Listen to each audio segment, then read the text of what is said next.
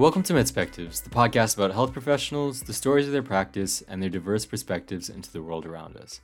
I'm your host, Arvind Rajan, and on today's episode, we're joined by Aurora Schaefer. When I started Medspectives, I was focused kind of on only the health professionals themselves, but I'm beginning to realize just how important it is to understand how diverse health perspectives can really be, coming from different people. Aurora is autistic and is also passionate about autism advocacy. I think she really presents a diverse health perspective that is universally known but actually poorly understood. Throughout her childhood, she knew she was different, but despite going to multiple health professionals, she could never put a finger on exactly why. She interestingly only found out she was autistic in her sophomore year of high school. Aurora and I talk about her life and autism as a whole, some common misconceptions with it, and the shortcomings of society in accommodating autistics. We also talk about the controversy with certain autism advocacy organizations, as well as her own efforts to advocate through her role as the vice president of the Autism Student Alliance, an autism advocacy organization for autistics by autistics. I really enjoyed having this conversation, and I hope you enjoy. Today I'm joined here with Aurora Schaefer. How are you doing today, Aurora? I'm doing great. How are you? I'm fine. I'm good. Thank you so much for your time today. I'm really excited to have this conversation with you because, you're not technically a health professional, and that's kind of the traditional people that we usually interview on the show, but you have a really interesting perspective into medicine, and one that I think is kind of overlooked a lot, in mainstream media or talked about in the wrong ways, right? So as an autistic person, right, I think you know a lot about the struggles and the condition of autism itself that people kind of misunderstand. And I'm really excited to talk to you about what it really is and the struggles that are behind that and the problems that society has with like accommodating autistic people. Yeah. I think I want to start off by just generally explaining on like a very broad conceptual level, a great way of understanding autism, but computer operating systems are a great way to explain autism.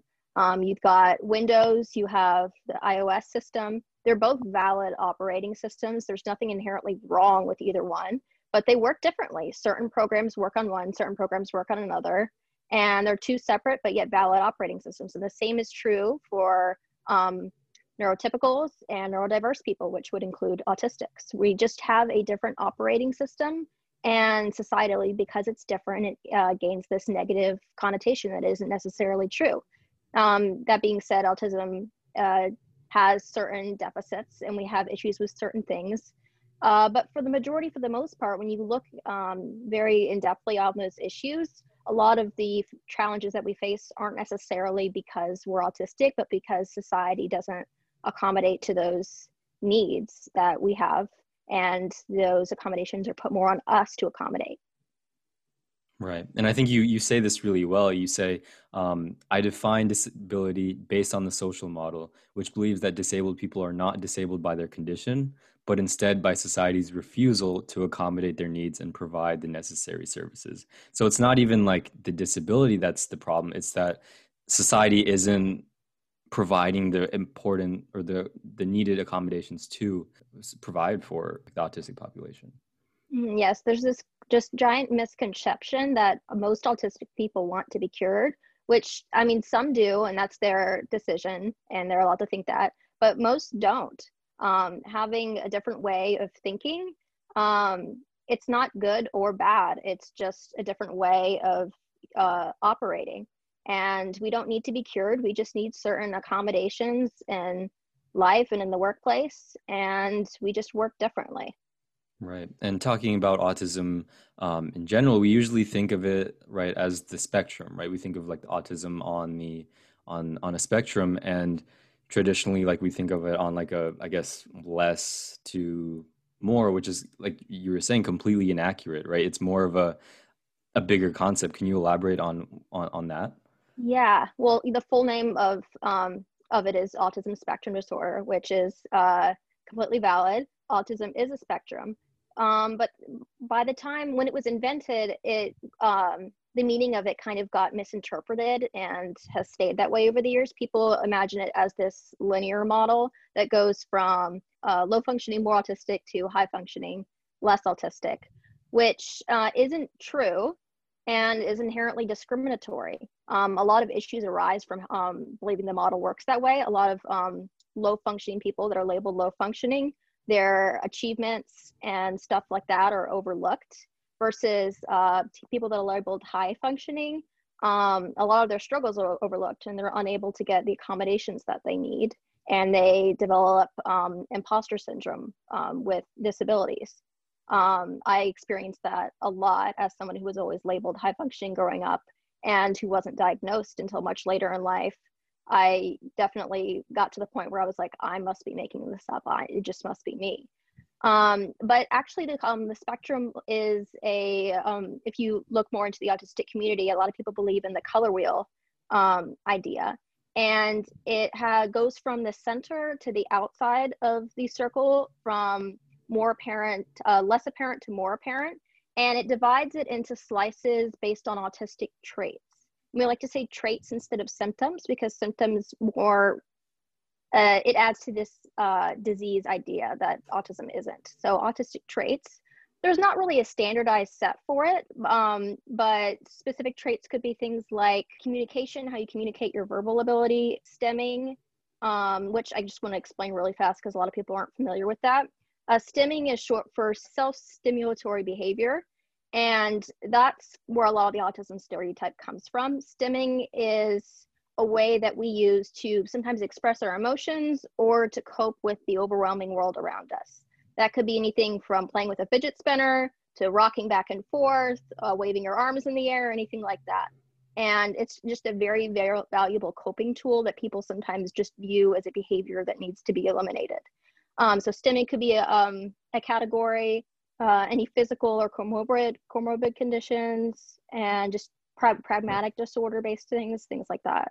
Right. And so when you're talking about diagnosis earlier, when you're diagnosed with autism, how does that diagnosis happen? Like, because like you said, there's multiple traits that are part of it. So how does that happen? Diagnosis can happen from a variety of different people. And I think I need to learn more about how other people are diagnosed. I was diagnosed in a different way, but I guess the more I'm reading it, it seems to be more common for most people. I'm going to start back with my childhood because it goes over a very long period of time. I grew up and I always knew that I was different. My parents knew that I was different, and they took me to all these doctors and nobody could really tell them what it was. I went to basically every professional you could have been to that would have diagnosed me as autistic, and nobody caught it. I went to occupational therapy. I went to speech language therapy. I went to other therapies I couldn't even name for you in elementary school. And I got diagnosed with sensory processing disorder, which some people with autism have. And but that was it. I went through elementary school, went through all these therapies, and it just kind of stopped. And I had accommodations in school, but everything that I had accommodating was based on just testing that they did, that they found things, but they didn't label anything. And then I moved through school. Everything was pretty, normal as it could be for me. I just always knew I was different, and there was something about that. And I got into high school. Freshman year went well, and then sophomore year just tanked. I went through this, I didn't know what at the time, but it's called an autistic burnout. And it was a very confusing time because it felt so awful, but also because I had no idea what was going on. It's this period of time that you experience from masking for a long period of time and just general exhaustion from living in a world that's not meant for me. I learned to mask from such an early age. Masking is covering up autistic traits and learning. It's kind of like acting a role in a character. You create this new identity, and from the people you see around you, you make this persona because you know that that's going to fit in more, and Right. you're going to be accepted more. So I had done that for so long that it had just caught up with me in high school, and I couldn't do anymore. I was exhausted. My grades slipped. It felt and appeared from the outside like depression, but I knew that I wasn't depressed. I didn't feel depressed. Right. And So I you was were just, masking, like you were doing all these behaviors from a young age and you didn't even know like what it was called, or you didn't even know. no, It just yeah. was kind of something that you just did to cope, and until your sophomore year of high school, you just kind of dealt with it by yourself, and then all of a sudden like it finally, I guess, kind of hit, right? Yeah, and that happens with a lot of people because I masked before I even knew what masking was. I just knew I was different. And from what I had seen, I had internalized that and knew it was bad and decided to cover up, which I know now isn't something that I need to do. But when you're a young child growing up and you just want to make Mhm. friends and fit in, that's just what you do. And yeah, so in high school, I went through this major autistic burnout. I knew something was wrong. Mental health is very destigmatized in my family. It's something we talk about a lot. So I told my parents, I was like, this isn't going well. Something is wrong. I need to go see a therapist. And we went and I went through talk therapy. And then we realized I had a lot of social anxiety issues. So I moved into a CBT therapy. And I eventually went to go see a psychiatrist. And the psychiatrist, where everything just turned around when I met with the psychiatrist. Within like the first meeting of seeing me, she was like, you're autistic. Wow. And it was just a life changing experience for me. It's the biggest, most important memories of my life. It was just this magical moment of, as weird as it sounds, when I got diagnosed, I was like, I'm finally normal. Like Right. there's this whole community of people that is just like me. Everything I experience, there's a reason for experiencing it, and everything's fine now. I had the language to communicate my needs. That was a huge issue before. If I had all of these needs, but I didn't feel justified in asking for help because I didn't have a diagnosis. And now I have all the words to communicate that. Right. And that's amazing. Like that all your life, like what, usually like 16 years about Yeah. you went without knowing that. And then finally you're like, finally, now I know I was right all this time. I knew, that I was different, and now I can finally like feel that way. And that realization for you, was it like I don't know, like what was your process in getting back into, I guess, getting back to yourself? Like you said, you were really burnt out your sophomore year, and then you had this experience, and you kind of felt finally like you knew yourself a little better. So how was the process after that? Well, after that, I ended up switching schools. I went to a full time online school. And I got a lot of pushback from my therapist about it because, therapists want to keep you in traditional school settings and develop that. But I think it was just honestly the best decision for me. It wasn't a year off, obviously, because I still did sports full time. I still did school online, but it was a year off of the external stimuli that are just so not accommodating to autistic students in the public school system. And I spent that year doing school on my own schedule in my home and going to therapy and just really working on what I needed and figuring out the best coping mechanisms for me. And so a lot of that was just reading up on just connecting with the autistic community and learning the lingo and the language of how things are really helped me. Because before, a lot of the exhaustion and issues I would run into would be because I was told that, I just got the impression that there wasn't anything wrong with me, and I felt like I was making it up, and I just need to try harder. That was my attitude my whole life. It was just, you just need to try harder. And Right. I learned that that's just not reasonable. I need to work the way I work, and that's it. Like there isn't any, you don't need to push yourself. It's only going to exacerbate any issues you have. Right. And so And I going made the at transition my senior year back into traditional public school. And it was different, but I worked very hard on making sure that I did things the right way for me. And it was a good experience.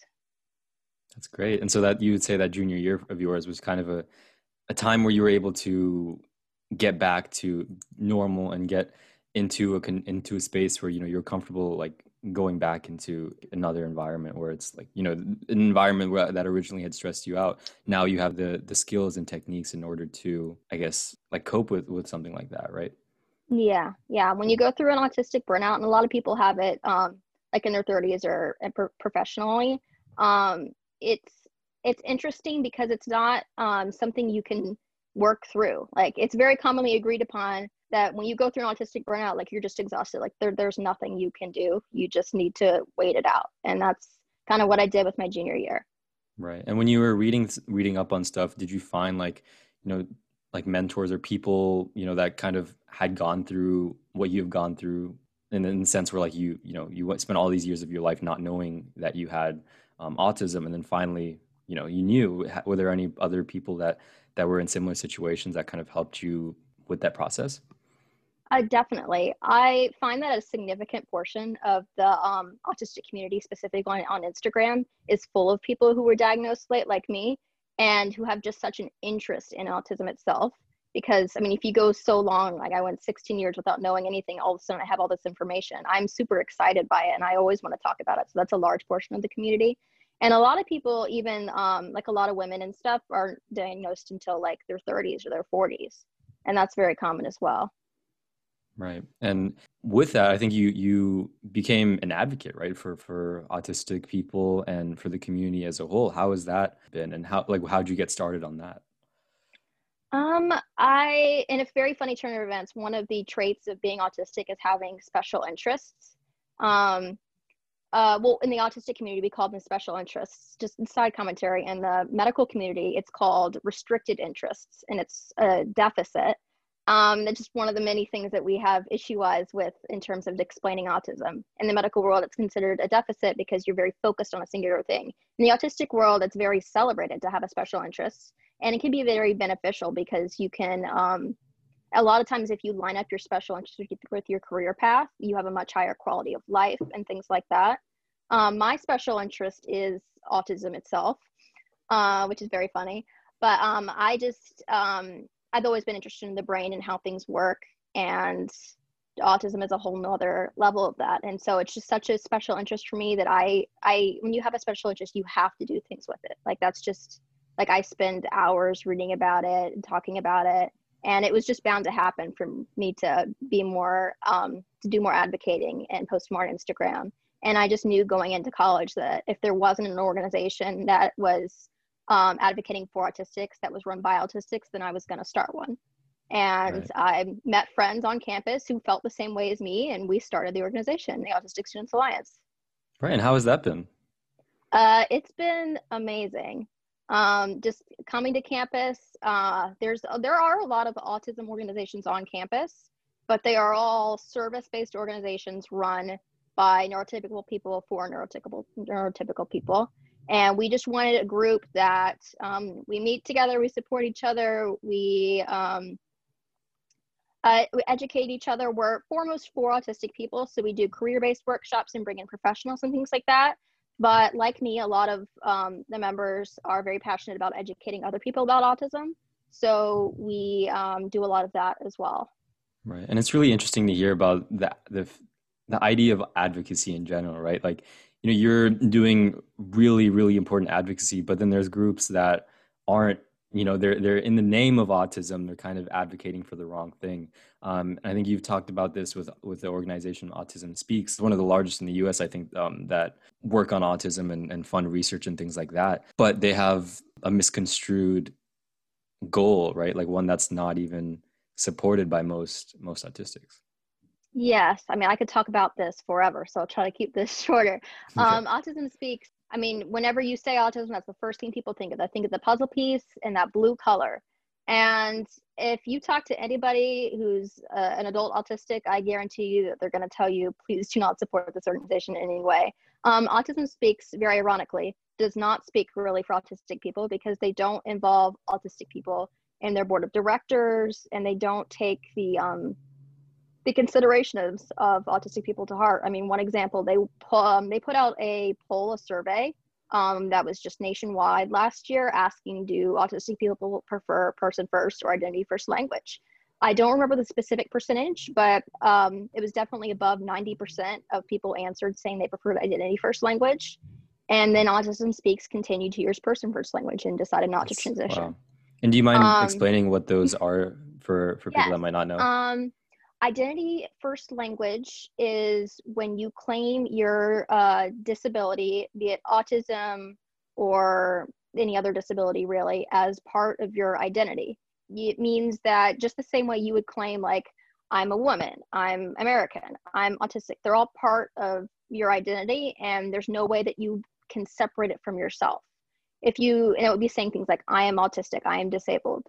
If you use person first language, it's saying that your identity or your disability is not part of how you identify. It's not part of you, and it can be separated from who you are as a person. So that would be saying like person with autism or person with a disability.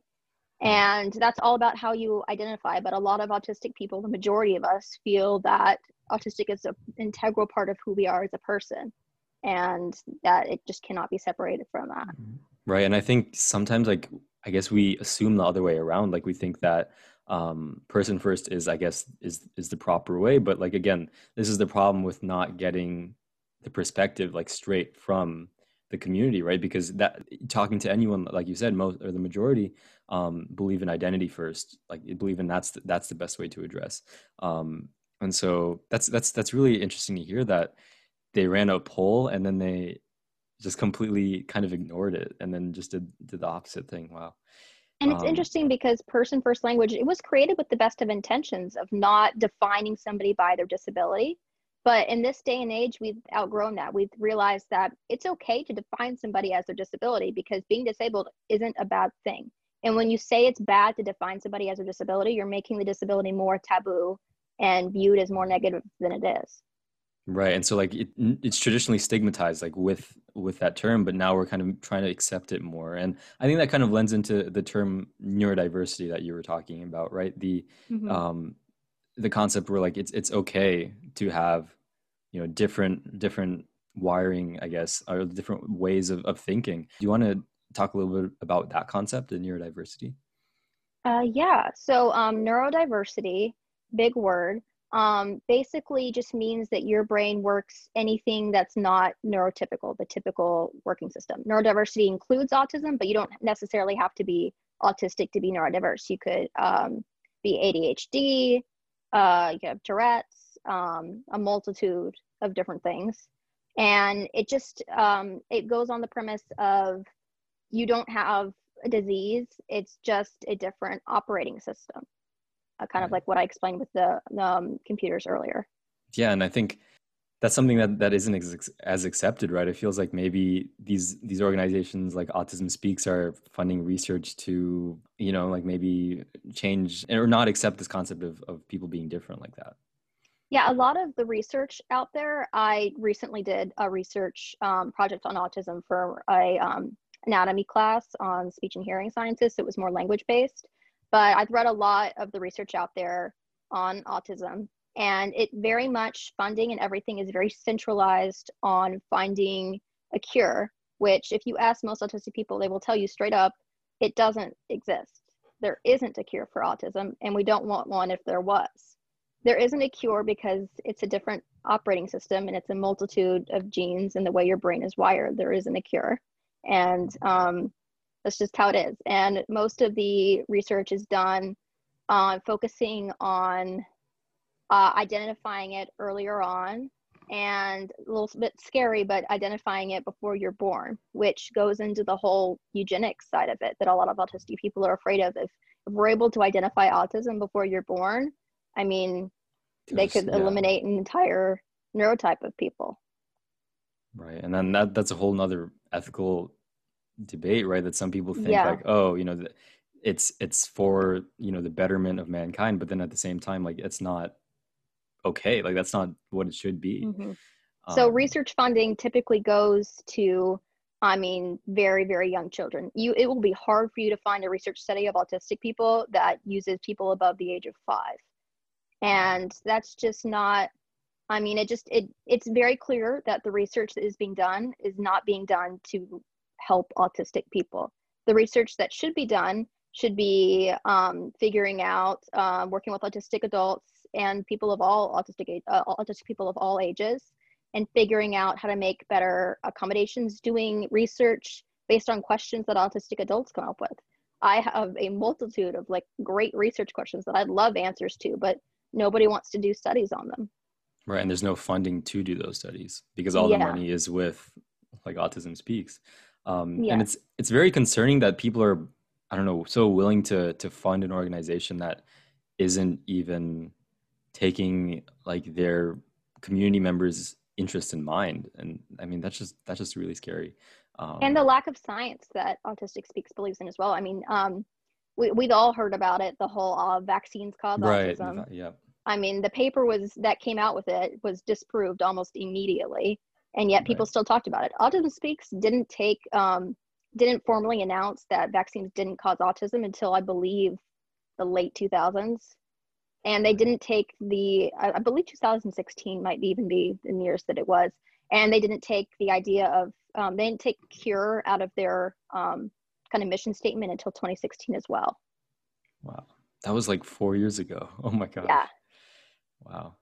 With autism, right? When you first, are diagnosed with it, what kind of therapies or things do you go through in order to become, like, I guess, able to deal with, the burnout that you're talking about and conditions like that, more effectively? Like, what kind of things do therapies really target in order for you to be better at that?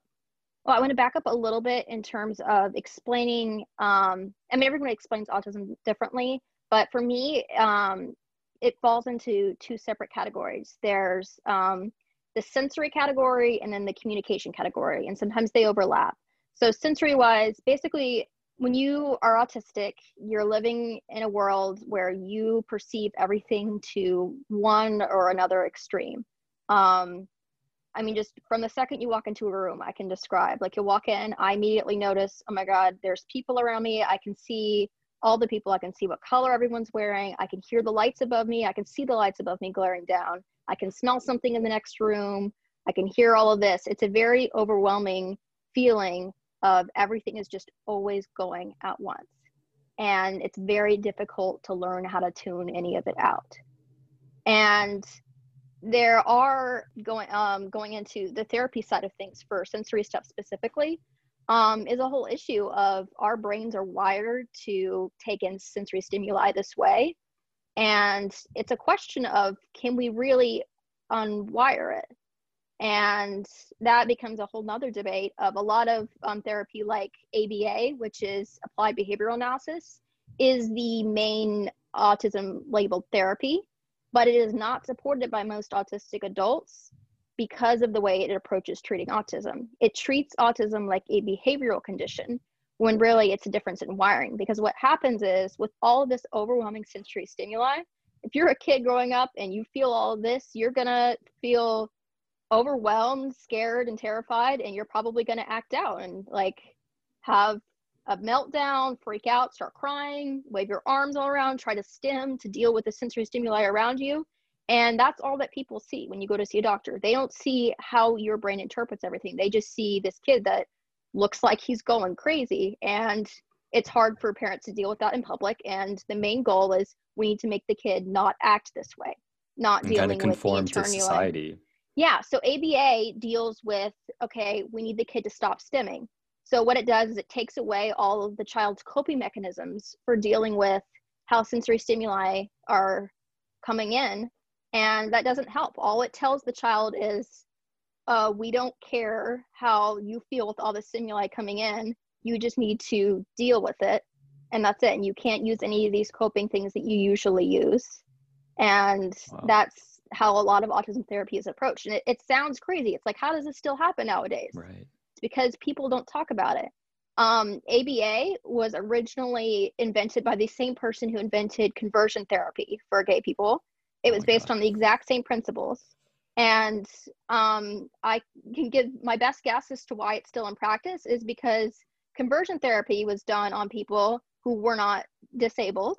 They fought it and moved on.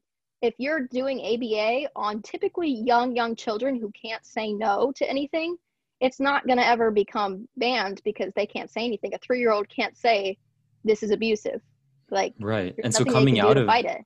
coming out of a therapy like that, how are these kids? Like, I feel like it's a completely, I guess, Well, we're now in the day traumatizing. of age where most autistic people are the first round of autistic people are entering adulthood, and there are high levels of PTSD reported, very high levels of PTSD reported of people going through these things. And it's very sad because this perpetuates a cycle of autistic people aren't listened to. The parents of newly diagnosed autistic kids don't get to hear those autistic adult voices saying, this is what I went through, this is what I would advise. When you're a parent and you just had an autistic child diagnosed, you're like rushed forward with all these recommendations from doctors saying you need to get your kid into ABA now. It's the only designated autism therapy, and they don't know any better. They're doing the best they can. So then you start to question, like, what should I do instead? A lot of people online ask, like, if you don't support ABA, my child still needs some kind of support. What do I do? Occupational therapy is the route you go. And I went through occupational therapy. My mom and I often talk about how I wasn't diagnosed, and she talks about how she feels guilty sometimes about not knowing and not figuring out. And I tell her, there's nothing you could have done. You took me everywhere you could have done. And you even took me to the right therapy I would have gotten even if I was diagnosed. So that's another great side. Occupational therapy differs from applied behavioral analysis because it's based on client-centered therapy. And it's all about giving you, looking at skills that you need in your daily life that you deal with and helping you make the right adaptations to achieve those goals that you want to achieve. And it's very internalized, figuring out, helping you do things that you do in your everyday life. Right. So it's not rewiring anything or trying to, it's just trying to understand how those wires are. Yeah. And then I just covered the sensory stuff. Moving into communication is a whole other side. People often talk about how autism is a communication disorder. That can range from being nonverbal to just simple social cues and pragmatic language. I've always been verbal, although during meltdowns, shutdowns, or autistic burnouts, I will sometimes go semi-verbal, like I like to call, where it can be, I can't speak fully, but I can say yes or no. I can answer in short utterances, but beyond that, I can't do much communication. And so a lot of autistic people will go to SLPs to learn more about pragmatic disorders, or to learn more pragmatic language stuff like social cues, sarcasm, things like that. We basically, what I like to describe is when you're autistic, communicating is like everyone else has this rule book, this magic rule book that they're born with, and you just don't have it. Like, you just have to figure it out as you go. It's like playing a video game where you have all the buttons, but you don't know what any of them do. And yeah, so it's very much like I have to remember. That's what makes communicating so difficult. When I'm communicating with somebody, I have to remember all of these things that other people don't give a second thought about. When I walk into a room, I have to be like, okay, this is how I position my body to show that I'm engaged in the conversation. I have to remember to make eye contact with people, even though it might be painful for me. That's another thing, eye contact, it can be very distressing for autistic people. I do what I call the facial sweep. If I just sweep the perimeter of somebody's face to like make it look like I'm giving eye contact. And you just have to remember to do all these things that other people don't have to give a second focus to. Right. And I can imagine, especially having to do that before you even knew you had it, right? Like you were doing these things or trying to, cope with it before you even had the treatment. And I think, that's a thing that I really hope in the future, like we're not going to have to see, right? Something where like, we're going to be able to provide this kind of therapy for kids, like when they, when they see it. And I think that really makes me think about the psychiatrist that said you had autism, right? Like in your sophomore year. And I wonder, why could that not have been caught at a younger age? Like, I know every year we're required to do physicals to check on our general health, but is that physical even covering things that are important when you're not even taking into account something that affects you so dramatically, and something that you definitely should know about? And I don't know, it makes me question, like, are we really looking for the right things in kids as they're growing up, or are we even like paying attention to the conditions that they're in? Yeah, it's a very difficult thing to consider. In a lot of ways, I don't blame any of the professionals that didn't catch it earlier on, because I recognize now that I masked so much as a child. So then you start to consider, well, why did I mask as a child? And it's difficult to think about, because I feel that I grew up in a very accepting home, and I don't think it came from anything home related. But I think we need to first address societally the judgment that we give people who act and communicate differently. I think that's the first thing you need to address. If people are treated to the point where they feel like they are different and need to conform and they mask, they're not probably going to get diagnosed. And I Right. think also the criteria for diagnosing when you're autistic, I mean, I haven't read it over recently, but it talks about things that are very apparent. Autism is diagnosed from an external viewing of the behaviors you present.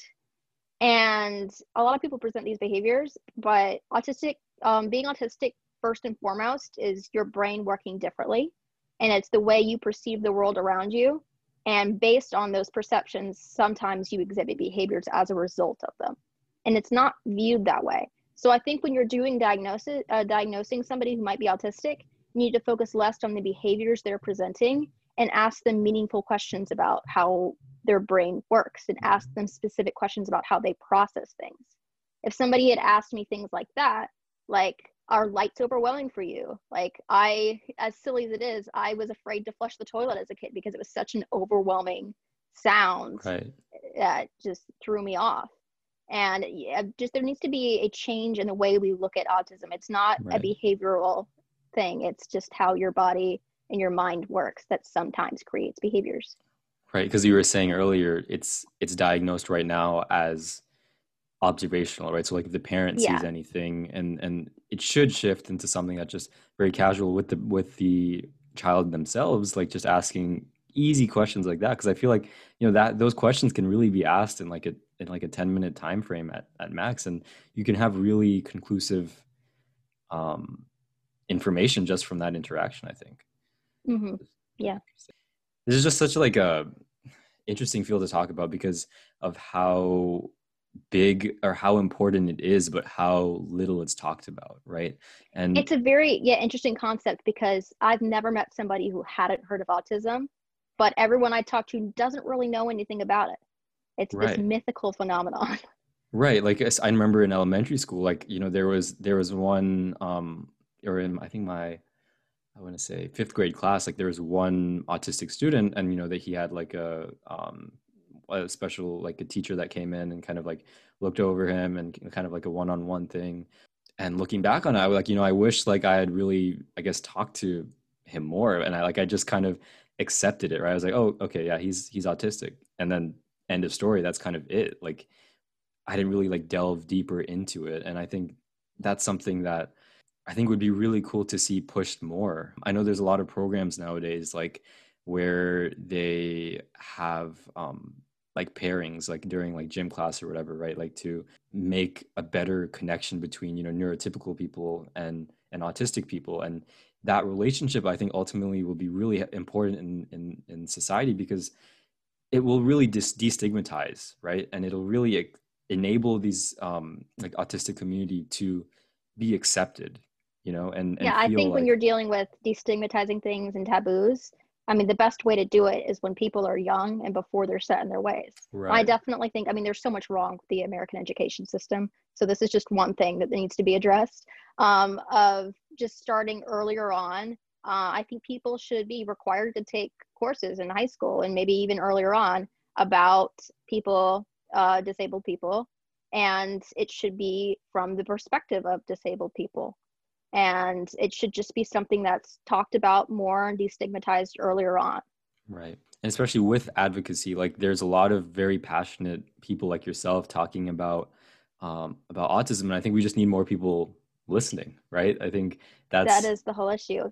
It's just a very autism is a very weird community because once you get plugged in to the autism community, of people who are actually autistic, you realize there are so many people, and it's puzzling to see that all of the major, like autism organizations don't include autistic people, and they take up all of the listening space for people who are autistic.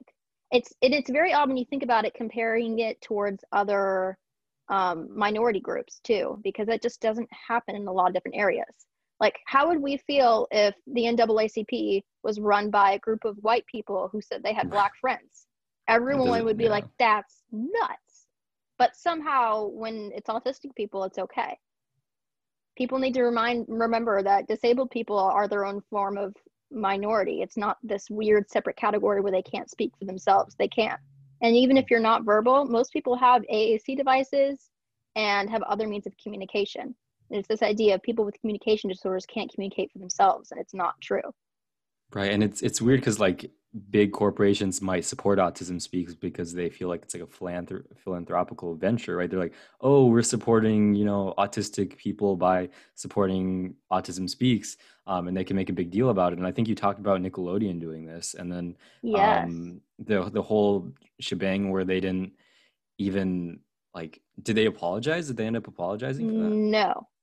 No, what ended up happening with Nickelodeon, anybody who wasn't following it, and most people weren't following it because autistic people raised a huge big deal about it, and still we couldn't get any attention for it. What happened was Nickelodeon partnered with Autism Speaks, and a lot of autistic people enjoy Nickelodeon for some reason. That's just the thing in the community. We all like, a lot of us like cartoons and things like that. And so they were very upset by it. And there was a lot of comments on the Instagram post. And Nickelodeon ended up taking the post down and canceling the whole partnership with Autism Speaks because there was so much negative attention. But they didn't say anything. There was no comment made. There was no apology, nothing like that. And nobody really cared because it was a small community complaining. But what actually ended up happening, which was even more interesting, was we actually, the autistic community got in contact with Nickelodeon UK, and Nickelodeon UK was very receptive to us, and their executives reached over to talk to Nickelodeon US. We had minor influencers reach over. We had smaller news organizations reach over, and nothing happened. They just didn't care. Wow. I thought you were about to tell me that they like, they listen, No, but wow. they just didn't care. And that's the reality of it. Until more voices, until more people listen to what the autistic community has to say, until we get more attention, none of the bigger corporations are going to care. It's all about money for them. As soon as we make it an issue of them not making money because more people are boycotting, it's not going to change. I can't imagine that, like being such a big corporation and being so like, I guess, blind or like not even like completely ignorant, I guess, like, right? Like you're not even like considering And it's the not as if viewpoint. we know we were heard because they deleted everything Right. because of the Yeah. bad press, but just to not be acknowledged an entire community. That's insane. I think we'll take a little step back and talk about your life and how it was, growing up and things. Are there any particular, I guess, anecdotes and stories? We love asking on MedSpectives about Yeah. like, stories and anecdotes that you've had in your life because I think it really drives home whatever you're trying to talk about. Because once we were able to make that connection, like of seeing it in real life, I guess like that's the ultimate connection. Was there anything you had growing up or any experiences that particularly stood out to you being autistic but not being diagnosed yet and not knowing that you were autistic?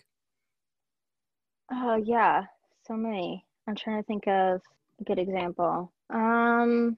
I think most of it because I was always very focused on school growing up. School was my main priority. I'd always loved learning, and that was where I had most of my issues of when I was in middle school in particular. Although I wasn't diagnosed, I had taken a lot of psychoeducational tests that had determined that I had a need for extra time and I needed extra help with certain things.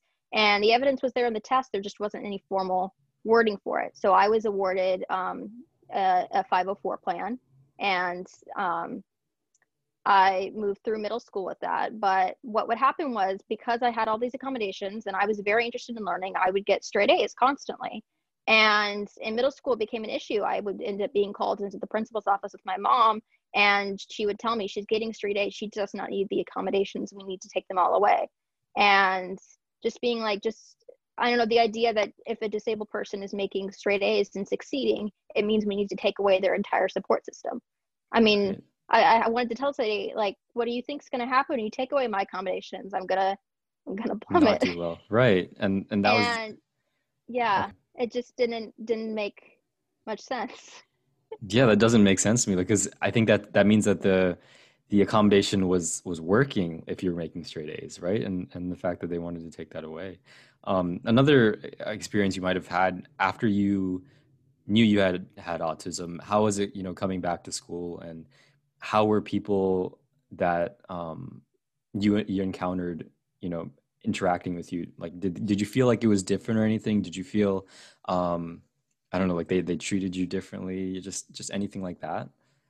What's interesting about autism is, in a way, I mean, the autistic community and the LGBTQIA plus communities are very intertwined because a lot of autistic people have the option to come out as autistic and that kind of thing. And I had that option. I was diagnosed. I wasn't obligated to tell anybody.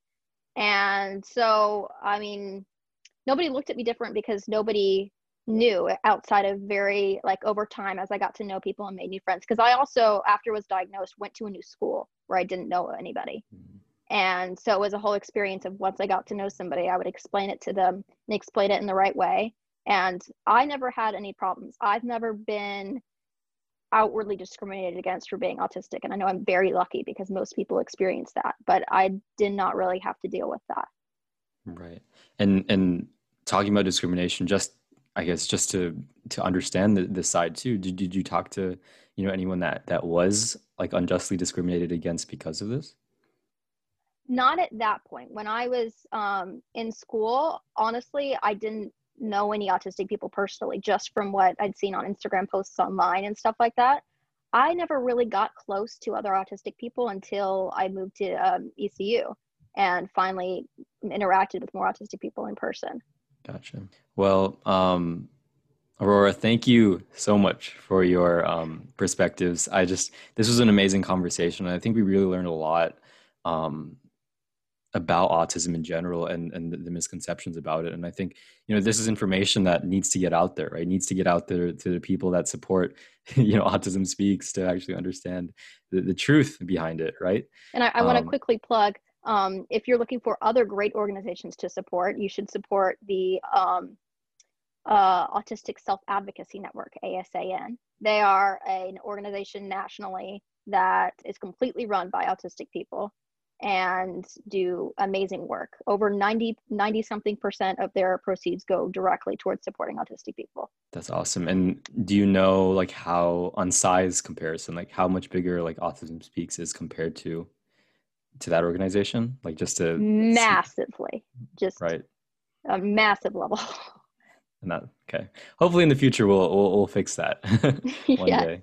But awesome. And I really appreciate your advocacy that you do, and your post on Instagram really taught me a lot about how it is, and this conversation as well. So definitely like keep that going. I think that's a very, very potent thing that you can do to fight these misconceptions. So again, thank you so much for being on the show. Is there anything else you'd like to say before we close out? No, just if you want to get more involved, I'm vice president of the Autistic Students Alliance. We started at ECU, but we're definitely fully digital and anybody can come to any of our meetings if you're interested. Our website is autisticstudentsalliance.com. Awesome. And did you want to just talk about like what you do in that organization real quick? Like Sure. We meet Wednesday nights, and we do a multitude of different presentations. Our current workshop series we're doing is on careers. We had an openly autistic professional panel the other night.